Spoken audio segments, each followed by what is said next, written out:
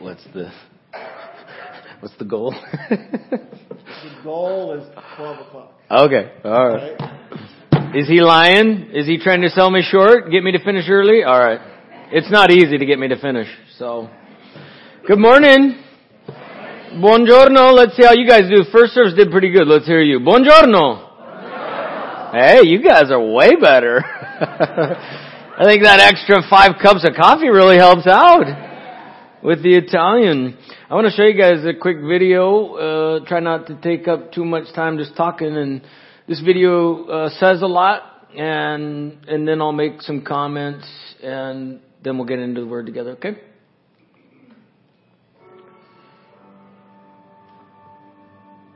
I'm Pastor Brent Harrell, Calvary Chapel, Rome, Italy. I left America 18 years ago with my beautiful wife, Hope. We started Calvary Chapel, Rome without children. Now we have 3 children, and together we are there serving in Rome. Many people want to know why we're in Italy, why we're planting churches there. And the reality is that there's many buildings. There's a lot of Catholic churches, but they're not teaching the Word of God. They're not teaching the gospel of grace. People are not getting saved. People believe it to be a Christian nation, yet it is so far from it. And so nobody believes anything needs to be done. 7 years ago, we were challenged by the Lord to shut down the international church that we had going and start an all-Italian only work. So teaching the Bible in Italian. And God is doing a great work. The church is growing. We're making disciples as Jesus instructed us to do. We're currently in the process of sending out a new church plant, a new work with my assistant pastor, Vincenzo. And so we appreciate your prayers for that. The other thing that we're involved in is a work in Kenya. We've been praying for Kenya for 18 years. We finally got the opportunity to go to Kenya.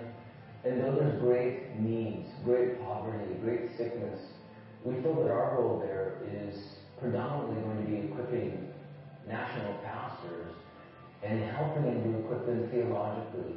We need to take in Bibles, concordances, commentaries, Bible software, and the tools that would help equip them so that they can then plant and pastor healthy churches so that the people of Kenya can really begin meeting the needs of Kenya as the Spirit of God works through His people. One other thing I'd like to ask you to pray about is really one of the biggest things that we have set out to do in our time in Rome and planting churches in the Rome area, and that is writing a curriculum in Italian. The resources in Italian are pretty thin and slim. It's something that we'll get out to all the churches in Italy, free of use, Lord willing. So pray that we could finish that work, get it published, so that it can be useful for all the churches in Italy. So if you want to get behind us, if you'd like to support the work in Italy or in Kenya, you can go to calvarychapelrome.org, or you can check us out at calvaryboise.com under Global Missions. Yeah, so that was a video we made a couple of years ago, and in the last couple of years, we actually, a year ago, this April, we launched that church with Pastor Vincenzo. We sent out about 20 people on the opposite side of Rome. Rome, large city, huge city, 4 million people plus, and very expansive. And so now we have 3 churches, by God's grace, in the Rome area. One, the original one, ours, in kind of one of the rougher neighborhoods of the city, one of the most populated neighborhoods of the city, and then we started one up on the hill outside of Rome, and then now we just started this other one. So I was trying to explain to the first service that, you know, working in Italy is very, very difficult, very, very tough, you know, because to be anything but Catholic is kind of viewed as being a cult or a sect. And so there's a lot of stigma on kind of stepping outside of, you know, your Catholic roots and that kind of a thing. So it seems like you're trudging along and you're not really, 60 million people and not even 1% are biblically born again. When you're in the work, you're just kind of thinking nothing is happening here. We're not getting anywhere. But now that 20 years have passed, and really 24 years since we planted the first Calvary Chapel, which we had the privilege of helping to plant. And then, about 4 years later, God sent us to go start the work in Rome. So at that time, we were 2 churches, and we had a conference. Recently, we had our All Calvaries in Italy conference. And the first time we did that about 17 years ago or so, we were like 10 people, me and my wife and I think we had a baby at the time. And then the other pastor from the north and his family, and we had a couple other stragglers. But we just had that conference. We do it annually. We try to get together once a year. And we had over 10 churches and over 150 people at our conference. And it's praise the Lord. But one of the exciting things is to see now we have some national pastors.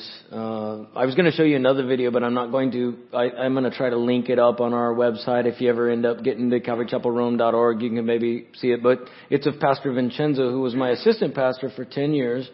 And we just sent him out a year ago with about 20 people out of our church, started a new one. And so that was, the second video would have been him kind of explaining some things. It's in Italian, but it's got the subtitles. Is that what you call them? And, anyway, God's doing good things, and we'd appreciate your prayers, to kind of update where we are now. We're still working on that curriculum, so we'd really appreciate your prayers with that. It's an intensive and extensive work. We have to write it, translate it, we're doing all the graphics, just the whole layout, everything. It's going to be a really important instrument and tool for all churches in Italy. We don't care what church they are, whatever, they're going to be able to use it for free. We want to publish it and have it online. You can only appreciate that maybe if you've ever been a Sunday school teacher. But especially if you've been a Sunday school teacher in another country, in another language. And, in English, we're really blessed because we just have so many resources, dating back, a couple hundred years or whatever. But in Italian, you don't have that. So the resources that are available are very few. So when you do a Sunday school curriculum, it's like you use, maybe there's 2 or 3 total, and you go through them, the kids, at a certain point, they're like, yeah, we've done this one, So we're making another one available, and we really appreciate your prayers.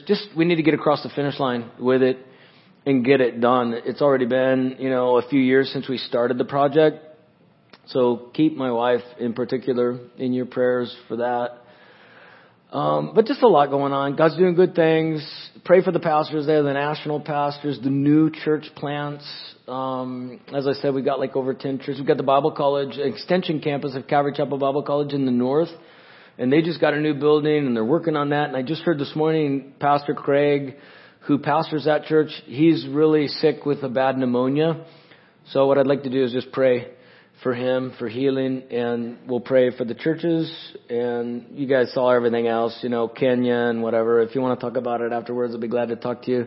We're going to try to take a mission trip, a team to Kenya. If God puts that on your heart, you want to try to get involved with that. If it's okay with Pastor Tom and all that works out, we're going to go in 2020, probably like January, February or something like that. But we're going to minister to some of the missionaries there, do kind of some VBS stuff with some of the Kenyan churches. And then we're going to go up into the refugee camp up in the north, which is one of the largest refugee camps in the world. But I'll leave it at that. Let's pray. Okay? Lord, we love you. We thank you and praise you that you're a God who is for us and not against us. And we're just grateful that you're a loving God, a good God, that you love the world, that you love the world so much you gave your son. And you still love the world, Lord. And so we just want to do our part, what we can, whether it's in Springfield, Italy, or Kenya, or whatever. We just want to walk in obedience to you, whether it's praying or giving or going. and speaking and teaching or just doing a VBS thing like this group in Juarez. And Lord, just so grateful that you would use us. Not only save us, give us eternal life, but allow us to collaborate in the work of your eternal kingdom. Pour out your Spirit, Lord. We pray for Pastor Craig. Ask for you to just touch him right now. Just extend your hand, speak a word, heal him up. Just from just death down in the dumps, pneumonia, to healing, walking, rejoicing, just full strength. We're grateful, Lord. You're the same yesterday, today, and forever. And you raised Lazarus, you raised yourself, you still raise the dead. Nothing is difficult for you. So work by your Spirit, Lord. Continue to bless the churches, the pastors, provide. Just shake that nation spiritually, Lord, in Italy. And continue your work in Kenya and throughout, Lord. Use us according to your purposes. We ask that you would open up your word to us right now. That you would speak to our hearts, open our eyes and our understanding, bring conviction, repentance, comfort, encouragement, whatever you want to do, whatever you know each one of us needs. We need to hear from you, Lord. And you are a God who speaks. So we trust you will. In Jesus' name. Amen. Amen. Open up your Bibles to Matthew chapter 28.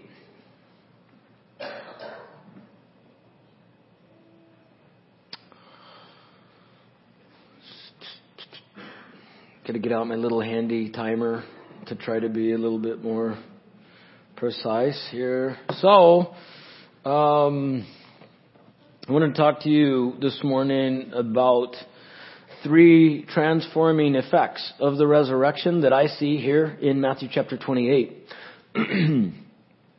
I will give them to you ahead of time. And that way you can kind of be looking for, if you're one of them outliners, note takers. I'm usually not that organized in my presentation, but today I do have some points for you in outline. So number one effect that is very transforming when it comes to the power of the resurrection in our lives is that it frees us from fear. And fear is one of the most dominating and crippling and paralyzing emotions that we experience, whether perceived or real, as humans and as Christians. And it also is one of the greatest tools, I think, of the enemy that keeps us from the power of God and the fruit of the Spirit and the work of God in our lives, and what I would refer to as the abundant life as promised to us by Jesus Christ. And if you ever get a little taste of that, then you know that that's way out there. That's way up there. That's what I would call living. You know what I mean? I'll never forget one time we were sitting on the beach. You know, Rome's got the coast there, beautiful sea, beautiful beaches. We were sitting on the beach. My daughter was like 4 years old, my oldest, and she, you know, we're just kind of taking it in, not many people out, and the you know how it is, just the sun on the sea and just the beauty of God's creation and all that. And she sits back, you know, she's 4 years old. She sits back and she goes, this is living. And I was like, yeah, this is living, isn't it? But you know, that's kind of the thing that should be happening in our lives on a consistent basis as we walk with Jesus Christ. That's why He died. That's why He rose from the dead. It wasn't just to get us to heaven and play harps, but it was actually to present to us a different way of living now in this life and in this fallen world, which is something that is, you know, worth it. You know, it's something that's like, this is living. And you can't have that without the resurrection, without the power of the Holy Spirit, you know, working in your life. And one of the main things that's going to rob you and rob me from that is fear. So we're going to look at that. Why don't we look at the text first? I'll give you the other 2 points quickly. We'll read some of the first verses here in 28, and we'll get into this. But, you know, the first one frees us from fear. The second one is that when God delivers us from something, He usually delivers us unto something better in its place. And so the transforming effect of the resurrection is that it delivers us from fear, but then He delivers us unto joy or rejoicing. And we're going to see that in this text. And then the last point that I want to show you is something that I believe is God's way of keeping this going. You know, He wants to perpetuate it. He doesn't want you to just kind of get it, have it, and then look back on 20 years and go, hey, I remember 20 years ago, I had a lot of joy and victory, freedom from fear. But, you know, for the last 15, 20, whatever it is, you know, I've just been living in defeat and depression and darkness and sadness and whatever. So anyway, I think that the last key here is that He delivers us from fear. He delivers us unto joy. But then He also commands us to go and tell others about that transforming dynamic, His work in our lives. And what happens when we do that is we share, they get joy, they get blessing, they get deliverance from fear, sin, and all these kinds of things. But then it just kind of bounces right back at us and boom, get the joy from that, giving them that blessing. And that's where Jesus said that it is more blessed to give than to receive. And that's kind of the secret of the kingdom of Jesus is, if you will die to yourself, live for others, live for God, you will be constantly in that perpetual motion and experience of joy. You know, just boom, boom, boom, boom. I give it out. They get joy. It comes back. When they get the joy, I get more joy. And so it just continues the cycle. So here we are in Matthew 28. It's after the death, burial, and now we're going to see the moment, you know, kind of the resurrection, the first appearances of Jesus to these ladies, and then later to the disciples. But it says after the Sabbath in verse 1, the first day of the week began to dawn. Mary Magdalene and the other Mary came to see the tomb. And behold, there was a great earthquake. An angel of the Lord descended from heaven, came, rolled back the stone of the door, and sat on it. Moving on down to verse 5, the angel answered the women and said to them, do not be afraid. I know you seek Jesus who was crucified. He is not here, for He is risen.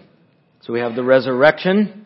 He says, come and see where the Lord lay, the place where the Lord lay. And then He says in verse 7, go quickly and tell His disciples. So already you see the angel appearing. There is potential for great fear in the lives of these women right there. You know, it's like, what's going on? There's earthquakes, there's angels, there's, you know, things that are even now going contrary to the grief, the loss of Jesus.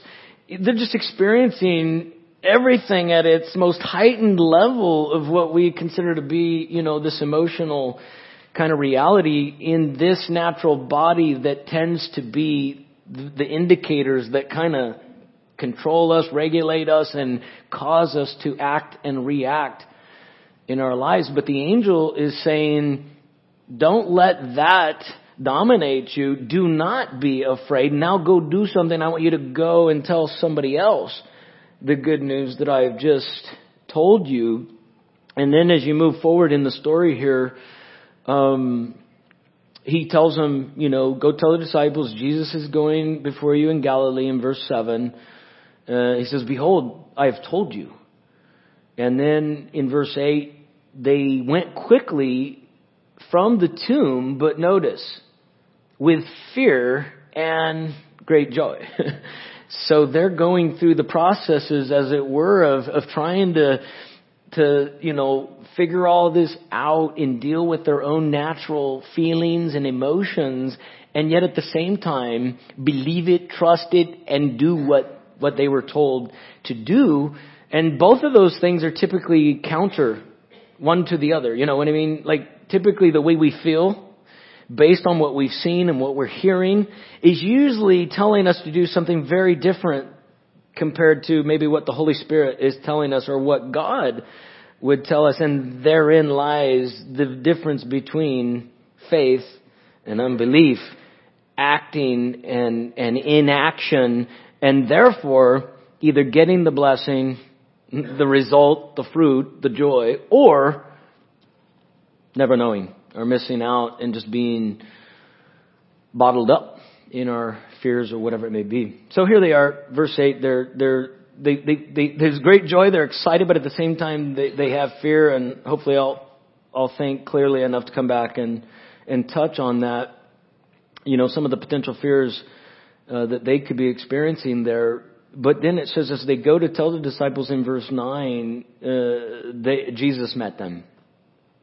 And what does Jesus tell them to do? He tells them to rejoice.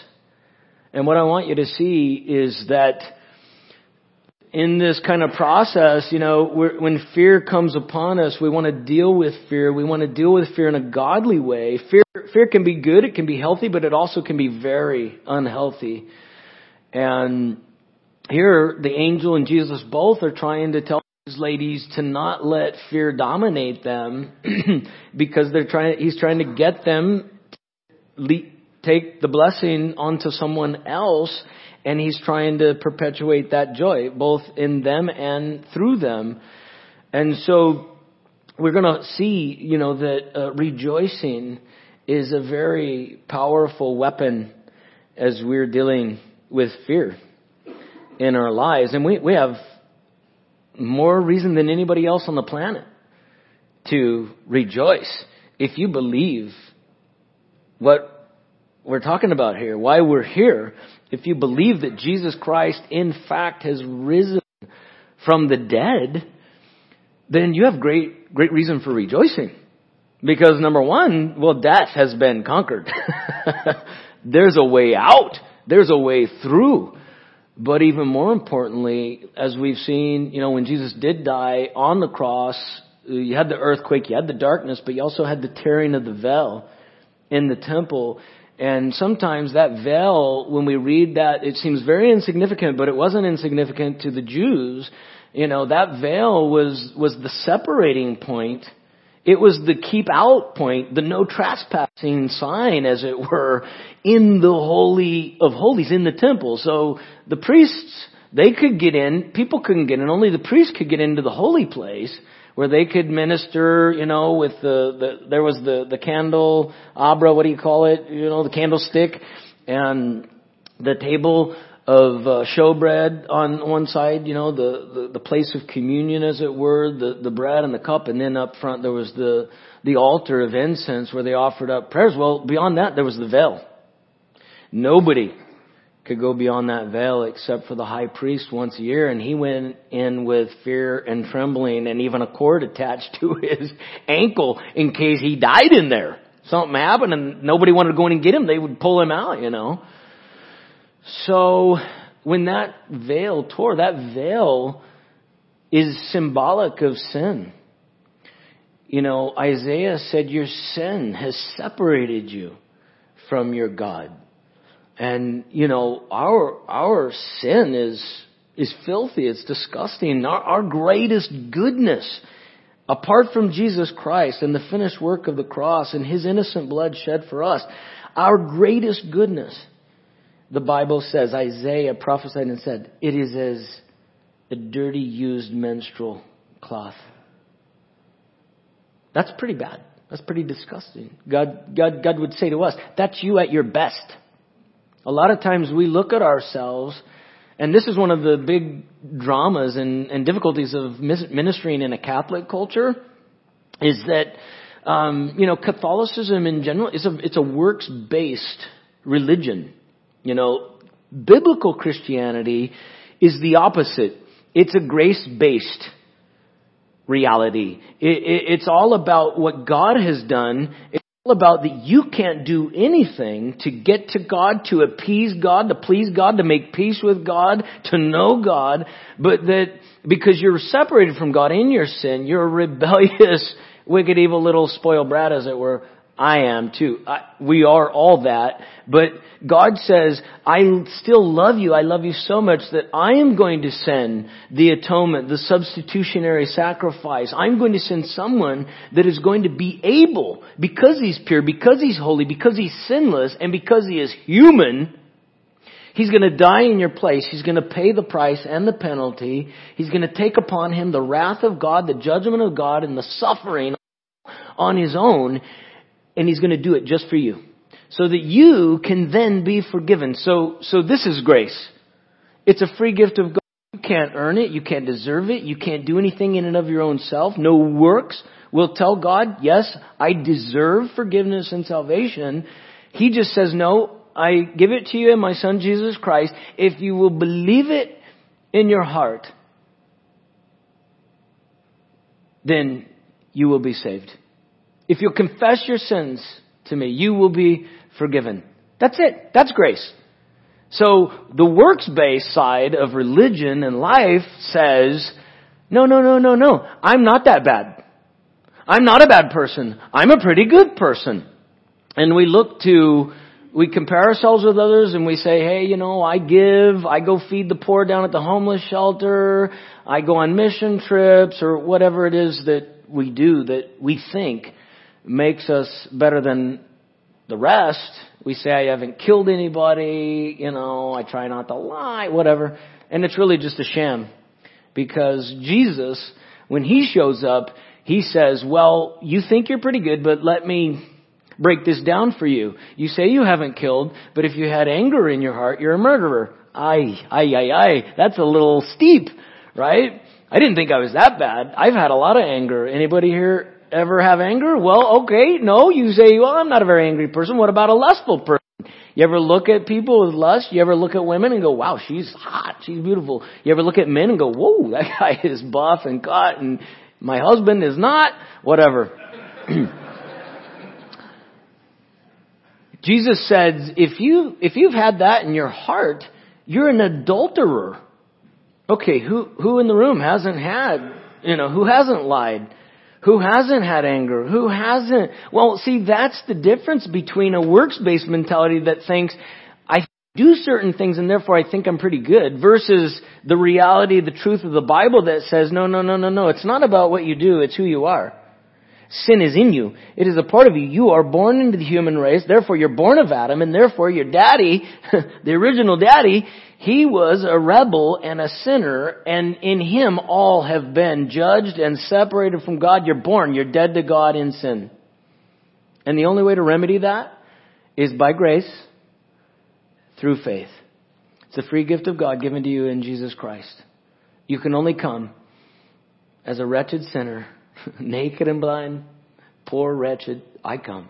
I see myself in light of your holiness. I'm in deep trouble. I'm dirty, filthy. Forgive me. You're my only hope. And then he goes, forgiven. So anyways, I don't know why I got off on that, but coming back to this, fear is a part of that. It's a part of that nature. It's a part of that fallen condition that we face. And fear rules our lives. I'm just amazed at, I can look at fear in myself. Sometimes I'm afraid of what you'll think. I'm afraid I won't say the right things. We just get all these things going in our minds. I have a definition here for fear. It says it's an unpleasant feeling triggered by the perception of danger, real or imagined. It's like everything now is diagnosed, there's a phobia for everything. Like, I remember my daughter when she was little, she had a phobia of elevators. It was the most bizarre thing. We'd just be like on like the 10th floor somewhere or something, be like, okay, honey, come on, we gotta get on the elevator. And she'd be like, no way! And we'd be like, honey, it's safe, we're gonna get in, but I mean, in her mind, that was a perceived danger that created a reaction in her heart. And, it was real to her. It was something she felt and sensed. And it was nothing you were going to do to change that. And we have fears of everything. We have fear of failing, fear of succeeding, fear of being embarrassed, fear of traveling, fear of staying, fear of being alone, fear of being with too many people. It's just like anything you can kind of think of. You've got both sides of the coin, and usually both sides are presenting to us some sort of fear. But here's what I want to explain to you about it, is that fear is rooted in unbelief. Fear is rooted in self. Fear is rooted in the flesh, the natural man, because we think, well, they're going to think of me in that way. And therefore, I don't like it. It makes me nervous. I can't do it. I won't do it, and whatever. And Jesus, obviously, his whole thing is, I want to deliver you from fear, but in order to deliver you from fear, I've got to deliver you from self, because fear is rooted in self. Many times and oftentimes, I know I'm generalizing. I know that fear is a good trigger, a good emotion. It can save us from like falling bricks, speeding vehicles, earthquakes, whatever it may be. There can be good in it. But the majority of the time, especially when it comes to doing God's will and receiving God's blessings in our lives, the majority of the time it has to do with something that is perceived and imagined and running through our brains that, any of you like that, where you take something and you go, well, but what if I do that, and then they think that, and then they say that, and my wife is kind of like that, and I'm not necessarily, and I always kind of go, honey, why are you preparing yourself for non-realities? Like you don't know what's going to happen, so why worry about all the potential possibilities? And that is what fear can do to us, and it keeps us from the blessings of God. Here with these women, you can see that Jesus, the angel, and Jesus both not only want to bless them, deliver them from their own fears. What are their fears here? The fear, Mary, she grabs onto Jesus. Jesus is like, oh, ease up here a little bit, relax a little bit. Why? Because, hey, it's really me. I'm really resurrected. I'm not going back in the tomb. This isn't a figment of your imagination. You will see me again. I will continue to do my work, and so on and so forth. In her mind, it could have just been, oh, I lost you once. I'm not losing you again. I'm not going out of your sight. This feels real. And I'm not going away from here. And you just run it through all the possibilities of how fear could have been coming upon them in their minds. And Jesus and the angel both are like, hey, don't be afraid. Don't let fear rob you from what we want to do and what the blessing for you and then for the others. And so imagine had they given themselves over to the fear. Like joy, fear, there's like that wrestling thing of, they said to go tell others, but well, Peter and John wouldn't have heard. They wouldn't have gone and discovered the empty tomb. And you can play it out. But here's the way I look at it, is that if Mary would have given herself over to the fear, in the end, do you think Jesus would have still not gotten the message out to the others? He was going to get it out, right? It's going out. It's going to happen. Jesus wants everybody to know. But the only difference would have been what? He would not have used Mary. Mary would have missed out on that opportunity to be the vessel that delivered the message to the disciples that then gave them cause to overcome fear and have joy and rejoicing, and then continue the cycle by spreading it to others. There was a study that was done on fear between predatory animals and their prey, dealing with lions and tigers and this kind of a thing.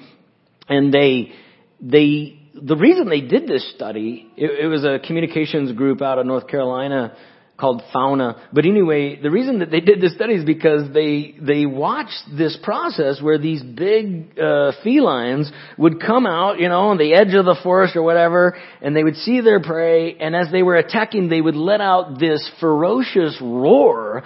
And the reaction of the prey, instead of immediately just being like, get out of here, they would freeze. They would be just frozen and paralyzed, and obviously that would give the predator the advantage and he would have a nice lunch. So they wanted to figure this out because people have nothing better to do than spend millions of dollars on figuring out why, prey get frozen and paralyzed and eaten for lunch. And so they did this, and they discovered there were these different frequencies that were let out in this ferocious roar. One was high, one was low, and one was audible, and one is not audible, but yet it is sensed and felt. And the combination of those create the reaction within the prey, which was nothing but, I can do nothing! And they're paralyzed. And that's what fear does. Fear paralyzes us. And if you read Genesis to Revelation, there was a thing out years ago on Facebook or whatever. It was like, 365. God said 365 times, do not fear for every day of the year. That's not true. But it's cute. And God does say a lot in the scriptures. Do not fear. Do not be afraid. Why? Because what is being perceived, the circumstances, the events, the intended consequences, create fear in people from doing the will of God, from experiencing the blessings of God, and so forth. And so he shows up to Moses, he shows up to Jacob, and he shows up to David, and he shows up to Paul, and he would say things like, hey, I know this looks daunting. Joshua is a great example. He's like, I know, hey, this looks crazy, this looks daunting. Okay, you're just going to walk around, you're going to blow some trumpets and stuff. Do not fear. Why? Because I'm with you. The greatest denominator, almost every time that God says do not fear in the scriptures to one of his servants, one of his children, one of his prophets or whatever, he always qualifies it by saying, because I am with you. So if you want to face fear, if you want to deal with fear, one of the first things you've got to understand is that God is with you.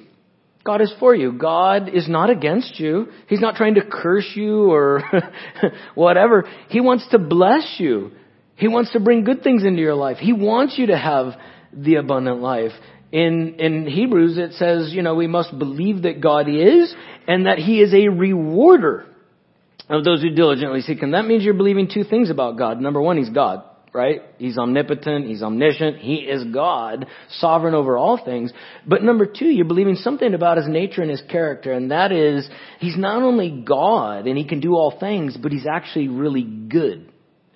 And He wants to bless me and reward me. Those are the two things, parts of the equation that have to be, involved when we are relating to God, when we are walking in obedience to God so that we might receive the blessings of God.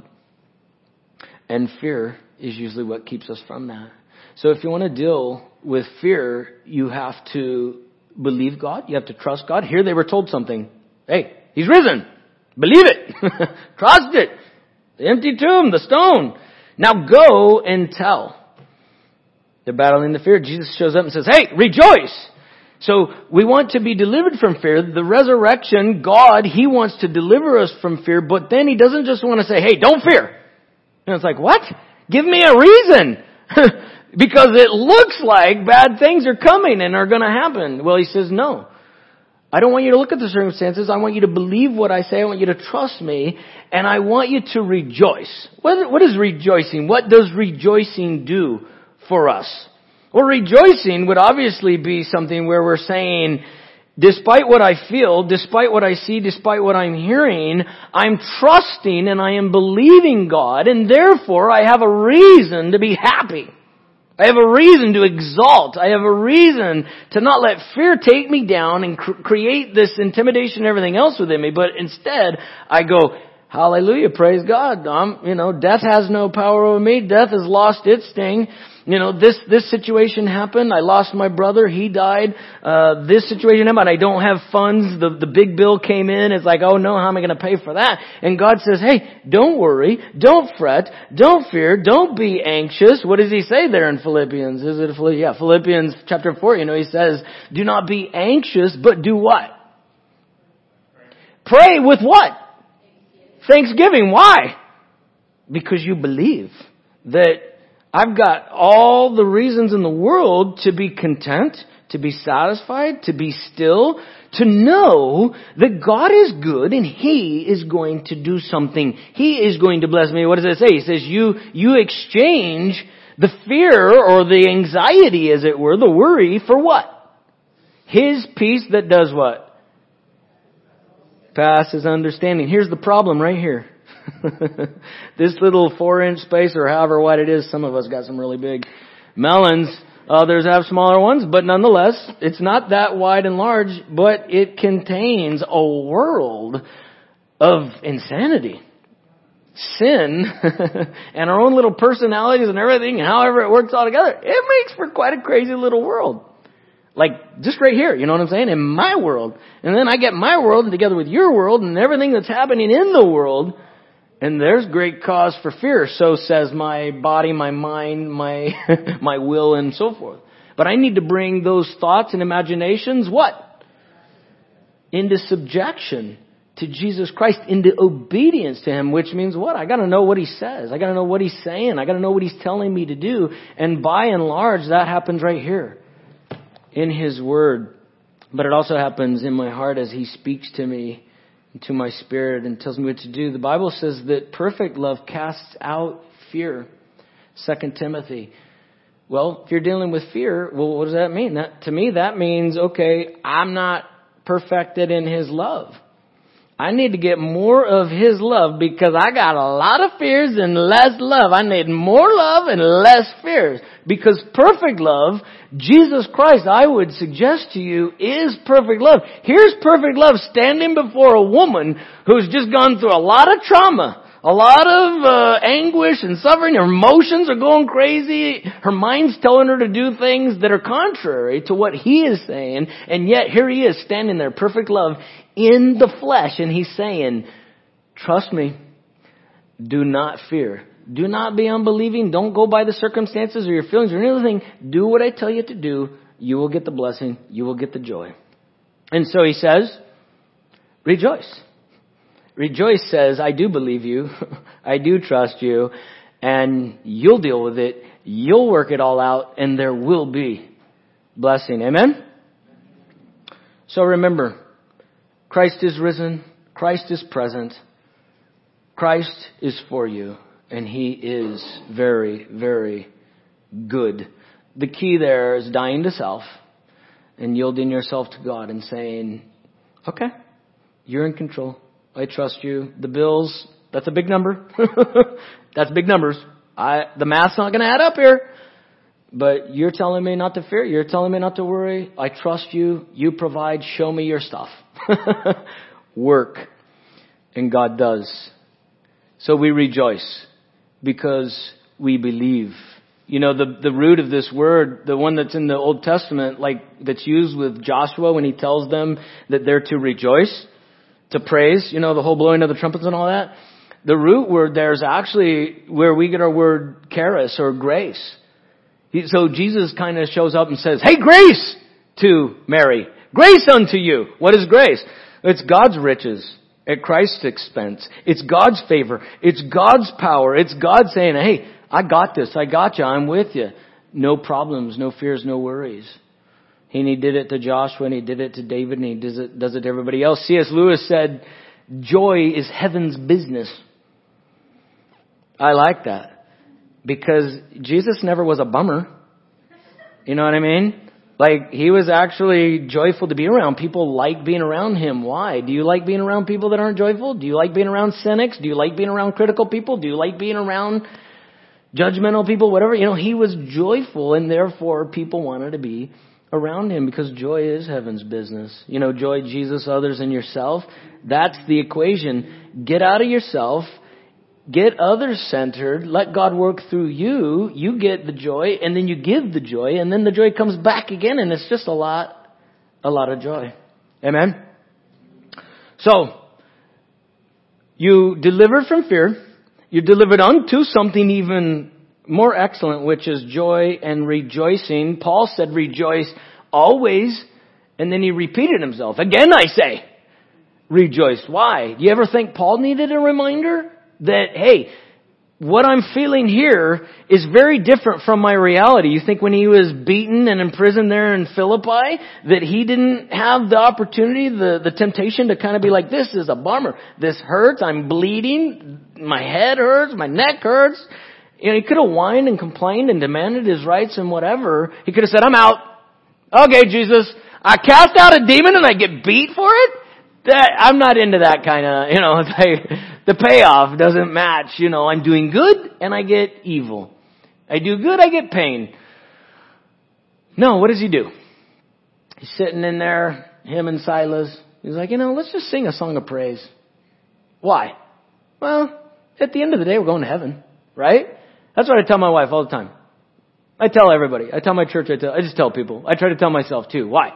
Because no matter what I'm going through, no matter what I'm experiencing, no matter how bad it is, at the end of the day, glory is awaiting me. The worst you can do to me is a gift of passage for me to get to see my Lord Jesus Christ face to face.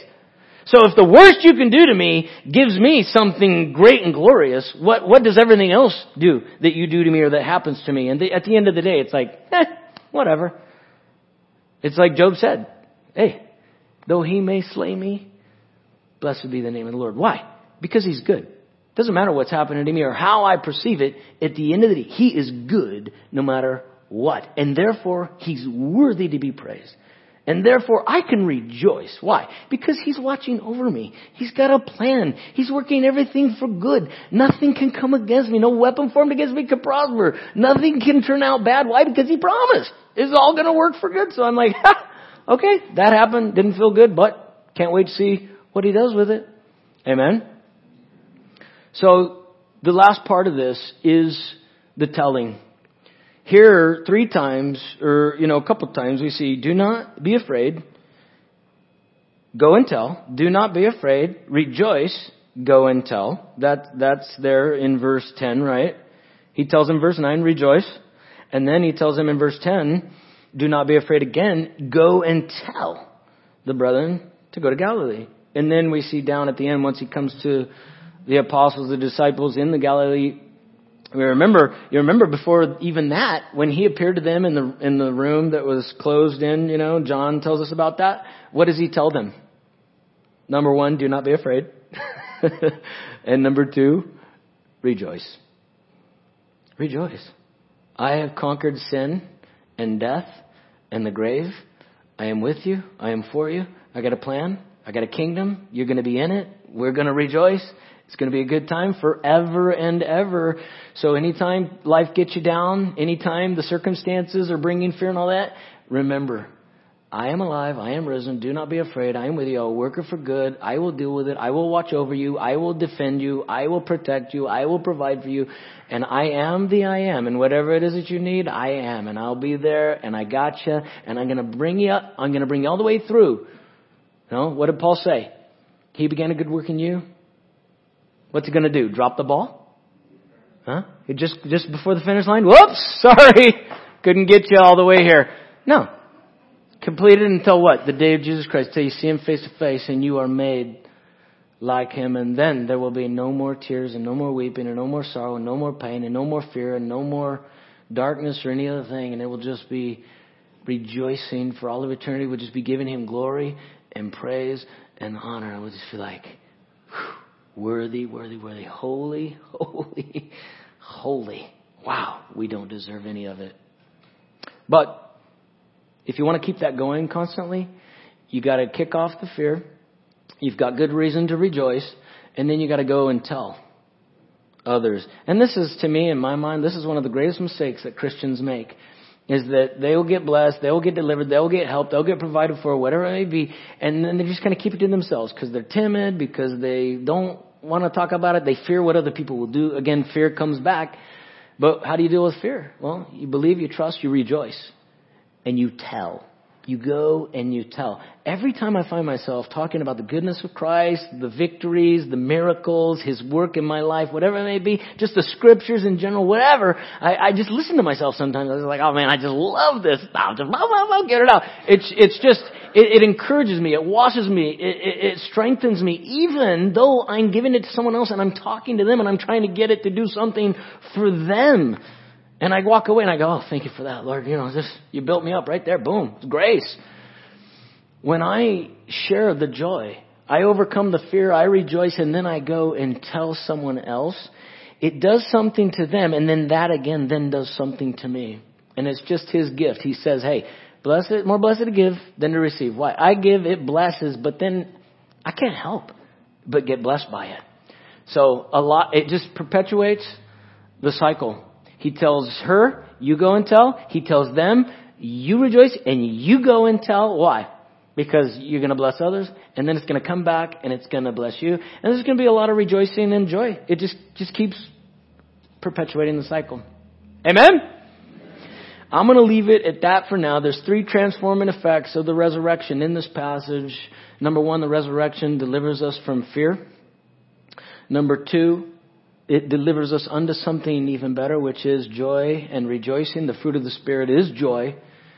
And number 3, it gives us motivation and inspiration to go and tell others. Because how can you keep such goodness to yourself?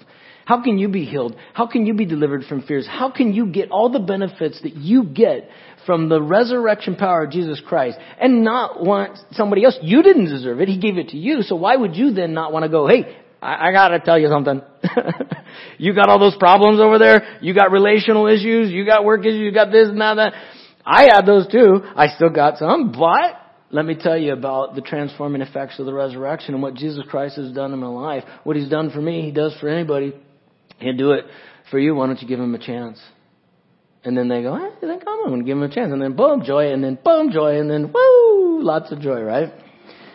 So don't stop at phase 2 where you get over fear, you get some rejoicing and joy, and then you're like, just ends right there. That's a bummer.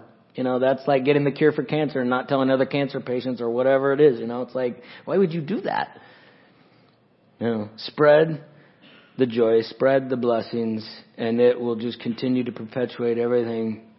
Choose faith. Choose trust. Choose God and Christ and get involved in the kingdom and the kingdom work and get the benefit and the blessing of just giving out and sacrificing and loving and comforting and being dead to self and alive to others, and just that is the abundant life.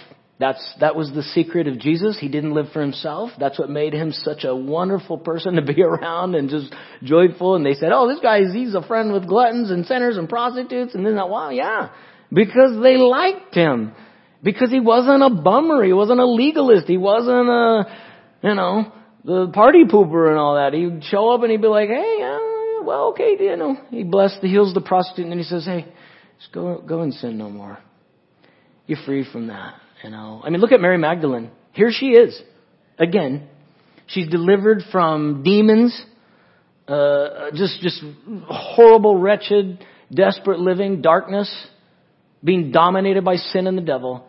She's touched by Jesus. She never wants to leave Him. She's there throughout the ministry. She's there at the cross. She's there at the tomb. And here she gets the first appearance. She gets the first hug. She gets the first, hey, do not be afraid. It is I. I am risen. Now go and tell others. Amen? I'm going to close it in prayer.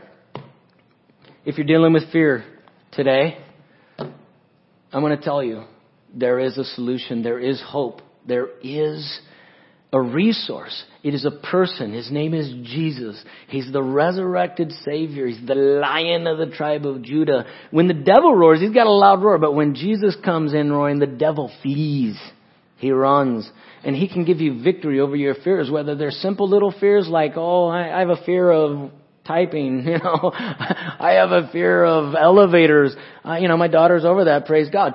But, when you see grown human beings and they just have so much dysfunction relationally, and men are becoming women are it's just crazy. Like a lot of just craziness because sin is destructive.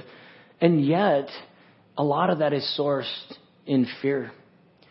And only Jesus Christ and the power of the resurrection can deliver us from that fear. Give us courage. Give us faith. Give us a reason to trust because we know God is present. He is with me. Therefore, I can stand up and I can give this speech at work. Therefore, I can change this job. Therefore, I can deal with the blue on the wall instead of white. You know, it's like we got all these phobias. But He will take you by the hand and He will say, just trust me. You step into the waters and they part and you get the joy. And then you go tell someone else and then it gives them joy. And then it comes back to you and then we're all just spreading joy in the power of the resurrection. So don't just get blocked up in your fears today, whatever they may be. As we just stand up and pray, is the worship team coming up? As the worship team comes up, go ahead, stand up, everybody together right now. I want you to just, as we sing this worship song, I want you to meditate on what we're singing and on what we've heard today and on who Jesus is and whatever your fears may be. Maybe God has asked you to go on a mission trip. Maybe God has asked you to talk to your colleague at work, or maybe He's asked you to do something just seems so far outside of your comfort zone and all that, and you're struggling with fear. You're struggling with not obeying Him. You're gonna miss out. If you don't do it, He will get someone else. He will use someone else. The only difference will be you will not get to be involved in it. You will not get the joy, and therefore you will not get to go tell everybody else about it. So whatever it may be, just give it over to the Holy Spirit today, this morning, and just say, I'm going to face that with courage, with faith. I trust you. You're with me. You're for me. You're going to work this for good. I will step. I will speak. I will, whatever you want me to do, I will do it by your power and by your grace. And just walk out of here free. Walk out of here rejoicing. Amen?